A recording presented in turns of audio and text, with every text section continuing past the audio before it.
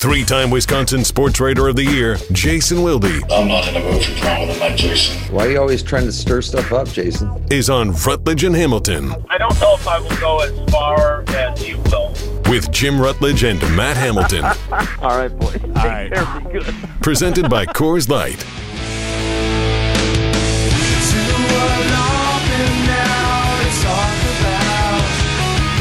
Fresh off seeing Matt LaFleur speak to the team or speak to the media, we are now joined by Jason Wilde after a pretty bad performance overall by the Green Bay Packers. Plenty of blame to go around, Jason, but what was the vibe today at Lambeau Field? Good afternoon, ladies and gentlemen, from the flight deck. This is Matt Hamilton, Rutledge, your Delta flight to Madison, Wisconsin. The mood was not as lighthearted as I just was. That's for sure. They had LaFleur said they had a long team meeting, and I am fascinated by this season. And you guys know this because we've been talking every week. Mm-hmm. Sometimes twice a week, sometimes twice within 24 hours. Which has been really stellar. Yesterday. And now here I am driving home from Lambeau. But it has been. I enjoy both of your company. Likewise. You guys have heard me over and over again, and I don't like to sound like a broken record, but we've talked about how I went into this season so fascinated because, and this is not a dig at Jim, but this was, hey, we're going to find out how the other half lives now. Mm-hmm. No Hall of Fame quarterback. And I'm eager to see how it goes. And I got to be honest, and I'm starting to get. I try not to get frustrated with fans because I am thankful that they care so much about this team that we can do a radio show for 3 hours where it's the Packers and other stuff that enters Tausch's wild, brilliant, genius brain. Right? Yeah. I'm glad I've gotten to cover this team for 28 years, so I don't want to be that guy. At the same time, I just kind of want to shake some of these fans and kind of grab them by the shirt collar and say, what were you expecting here? Like, they have, and I had somebody got pissed because I called them children, but they are very young players. Like, they are, like, some of them are literally 21 years old. Like, four years ago, they were still, seniors in high school. And now they're playing in crucial situations in games. In the NFL, and whether they're dropping passes on back-to-back plays like Romeo Doubs and Luke Musgrave, or, I understand Jordan Love is 24, but Aaron Rodgers is 39. He's played 18 seasons. He's seen it all. Jordan Love has not seen it all, and so I'm just flummoxed by this, and I do think that the success they had against the Bears, which should not have been that big of an accomplishment, no offense. No. Really skewed people's expectations, and suddenly now they're pissed at LaFleur. There's a portion of the fan base that is going to make excuses for Jordan Love no matter what. There's a portion of them that thinks that this team should have never drafted him in the first place. All these they're all over the map on this, but the bottom line is they have a young offense with a first-year starting quarterback, and if you didn't think that we were going, and I know some fans, they're the quiet, silent majority, hopefully. I understand that some fans knew that we were in for this, but it does feel like those fans are awfully quiet, and it's all the other fans that I'm hearing from that are like, oh, LaFleur doesn't know what the hell he's doing, and they miss Aaron Jones, and Aaron Jones would fix everything, and the game plan sucked, and everything else. No, they just have really young guys, and Matt LaFleur has to figure out offensively, after playing not only with a veteran quarterback, but a bunch of veteran players at the skill positions, like a Devontae Adams, who he hugged for a long time last night. He's got to figure out how to walk the line of finding ways to simplify things so these young players can do what they need to do, while also keeping it at least somewhat complicated, so the defense doesn't think they're running the Ashwaubenon High School playbook. I'm sorry. I had events. I'm sorry. I'm done now. No, you know what, Jason? I'm in your corner. I thought the first couple games were exceeded expectations, and then we're kind of falling back to earth. And it's tough. It's a tough pill to swallow. I can get behind that this is a young team, but at some point you have to look at Jordan Love and question some of the decisions that were made. And no doubt. For me right there, that's why on our Love-O-Meter, I have it keeping it casual. But I remember listening to Tausch, he might have been ready to give the guy a contract before the season was over, I think is what his bold prediction was, is that Jordan Love was going to get signed before the season's over. Like, that looks like a pretty crazy thought now. And I just don't know where Jordan Love is really at. So like, it gets us to our poll question. If you were to point... Oh, you're going... I do want to know. Jason's not going to answer this. It's the poll question. What a professional radio there you go. This guy's become, huh? The segue there? If we're going to ask the people, I feel like we got to ask Jason. Even if you're going to hedge your way through it, I'm cool with that. I love the way you do it. You know that. So go ahead and take us through this process in Jason's head. Is it more... Or in 2025, are we more likely to see Jordan Love on the Packers or Matt LaFleur on the Packers? Ooh, that is an interesting question. Yeah. All right, first of all, to kind of dial it back to the raspy-voiced curler that Paula didn't know who you were and now does from yesterday, I would start by saying that I think you're right about ratcheting up expectations, first of all. Second of all, and I said this to LaFleur in the press conference. I said, I got into a pretty heated argument today about this. Can you grow from failure? Because Tausch and I, we have had two, I would say, really, where I've gotten really frustrated. And it was after they lost to Atlanta, and Tausch was saying that Jordan Love had been awesome. And I kept, and I am particular about words, and I'm annoying that way, and I totally get it. But when you go 0 for 6 and you have the ball in your hand, you can go win the game with a field goal, and you don't get it done, I don't think you deserve to be called awesome. That was my argument. And then what a crazy take. And then now, this morning we were arguing about how they've regressed, which is another question I did ask Matt LaFleur tonight. But more significantly, like being realistic in how, they are going through look, here's the thing, and I love Tausch. I think he knows that, even when I get frustrated with him. But, he knows a million times more about football than I ever will. What I do think I understand, though, to some degree, is how people in power in the organization talk, understanding what they can't actually say. And Matt LaFleur cannot say, are you effing looking at who we're working with here? Like, Luke, did you guys see during the game last night when Luke Musgrave came to the sideline and LaFleur was, as much as LaFleur chews somebody out, was chewing him out? Because they had a 3rd and 3 play, and he blew his route, and he had a busted route, and they would have gotten the ball should have gone right to where he should have been, and he wasn't there. And that's the kind of stuff that happens with young players. That doesn't now, Mercedes Lewis might take another 7 to 8 more seconds to have gotten there, but he would have gotten in the right place. And so they are who I thought they were. They didn't surround a young quarterback with a bunch of experienced guys who are always going to be, as Aaron Rodgers demanded of them, in the right place at the right time. They weren't, and they aren't. And Jason Vrabel, the wide receivers coach, admitted that, and John Dunn, the tight ends coach.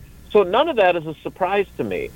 The problem is that if we're trying to evaluate on the Love-O-Meter how you feel about him, that is an uncontrollable aspect to him trying to do his job, right? Mm-hmm. Like he can run the play exactly as it's designed. He can be ready to get the ball out right on time, and the guy's not where he's supposed to be. Now what? Right? And so I have tried very hard when I was taking all kinds of crap on social media for not being over the moon about Jordan Love's training camp, and I was getting really pissed. Like I was, you can ask Tommy Olson. Like I don't like social media at this point in my career to begin with, but I was done with it. And poor Maddie had to hear me get frustrated with, hey, I'm the forward-facing person that's got to put up with all these people. Yeah. But it was a siege because I wouldn't declare him the next great thing. And now you're seeing that this is how growth for young quarterbacks and also young receivers and tight ends, this is how it works.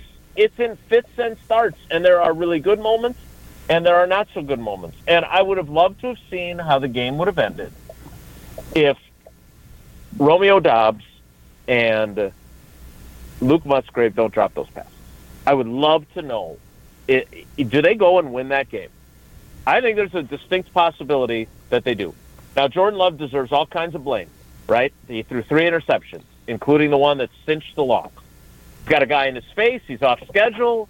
Christian Watson doesn't fight for the ball. Oh, he had the wide-open Musgrave, though. That one, too, was egregious. No doubt. So he deserves blame for that. But just like is true for every quarterback, even the Mitch Trubisky's of the world, when other people screw up, you have no control over that. Mm-hmm. And I would have just loved to have seen them catch those 2 balls and see if they're able to win the game. Because then the narrative is completely different today. Now, they didn't score a lot of points. They're not very good. But, hey, they found a way to win. That's all about. Like, think about the narrative after the Saints game. Like, they were garbanzo for 3 quarters. Mm-hmm. But all we talked about was the comeback. Right. That's what winning does. And I think we're all just, and again, no offense to Jim, because he's lived through all this before, and he's one of the few, the Chicago Bears fans who can identify with this, because there's way too many Packers fans who have no idea. Like, the only time they feel this way is when Rodgers breaks his collarbone. Or broke his thumb last year, which I know we ignore because he just sucks and we don't like him. Right. Well, he didn't help today. But that was a great answer, by the way, Jason. Thank you. Oh, my God.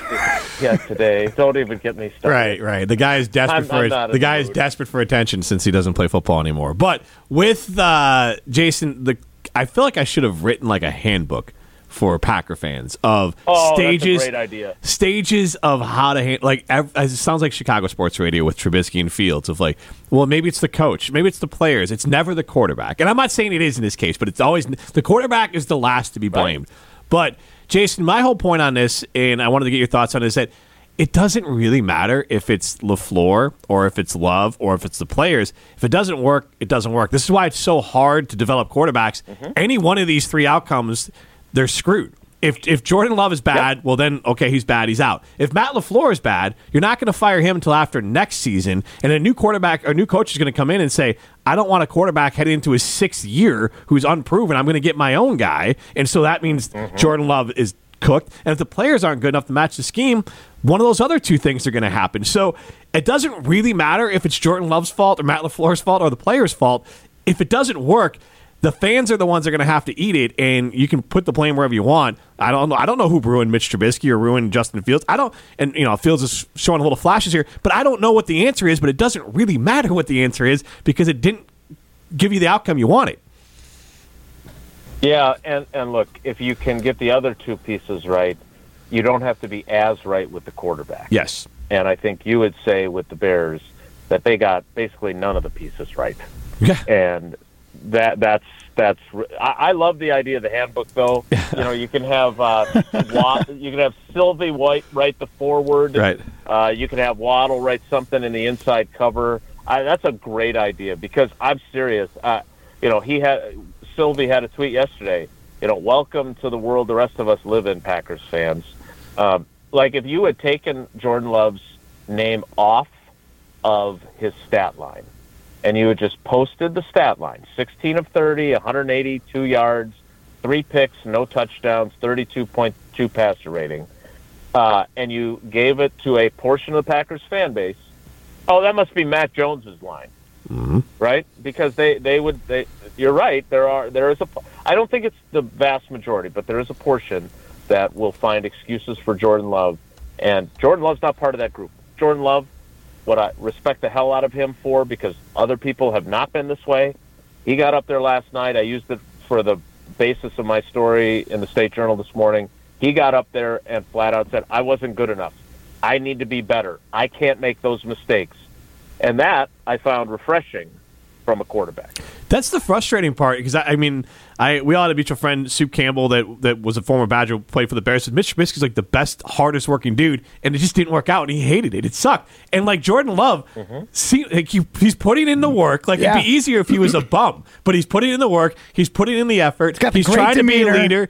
Great demeanor. All of that. Like he's doing everything you're supposed to do, and it still might not work, and that makes it so much worse than like. Cutler was like unlikable, so it's kind of like, all right, whatever. But like with Mitch and Justin, you're like, I want it to work, and with Jordan Love, you're like, well, I want it to work because he's doing all the things you're supposed to do, that you're supposed to do to be great. But it's not working. Right? If it fails, you want it to be like the Johnny Manziel deal. Yeah. They would check his iPad, right? And he had 0.0. Oh yeah, Russell out in Vegas, or Oakland, I think at the time, or wherever he was. Right, same thing. Russell. Yeah. Yep. You'd rather have just a bum. Yeah. Like. So Jim, I was thinking for your handbook for Packer fans, maybe you could hit up Summer Morrison. She could illustrate it for you. I wanted to get to this. Okay. Yeah, because she illustrated Quadzilla finds his footing, and it was nice because at about 13 minutes left in the third quarter, Quadzilla found his footing. So that was exciting, right, Jason? He did, and I don't think we provided the motivation, but I think we look again. We have a little fun with that. We did today, but the bottom line is, I was really happy for him. I like him as a dude. He does work hard. He does care about it, probably too much, which has probably been to his detriment at times. Right. And yesterday, they blocked better for him. They had Elton Jenkins back. He still was not dominating, but you'll take 20 carries for 76 yards and a touchdown over what you had seen from him in the first 4 games. Right. I mean, honestly, what stood out the most for me is, as opposed to his usual like ground and pound, just let's push the lineman in front of us and we'll all just push together and get there, he had that really great cutback. And again, it wasn't super quick. It wasn't very it's not Aaron Jonesy, but he showed really good vision and was able to like get like 11, 12 yards on that run. I was impressed by it. It gave me hope moving forward that like he's hearing it. He's probably talking to Jones and getting tips on how to run a little bit more of like a patient style running back. And I did like that. He wasn't stellar, but he was definitely better than he has been. So I am willing to say Quadzilla found his footing. He needed that, Jason. We got it. We also are super over. That was a pure joke yesterday. I loved it. So thank you for setting me up today so I could bust it out on our show. But also, Matt really wants A.J. Dillon to be good. I want him to be a Packer longer because he wants to be a Packer longer. His wife wants him to be a Packer longer. He seems like a good guy. Just like Jordan Love. I want him to be good. Yeah, maybe you should stop making jokes about him then on the pregame show. All right, Jerk guys. Hamilton. All right. Thanks, Jason. Bye. See ya. Oh, man.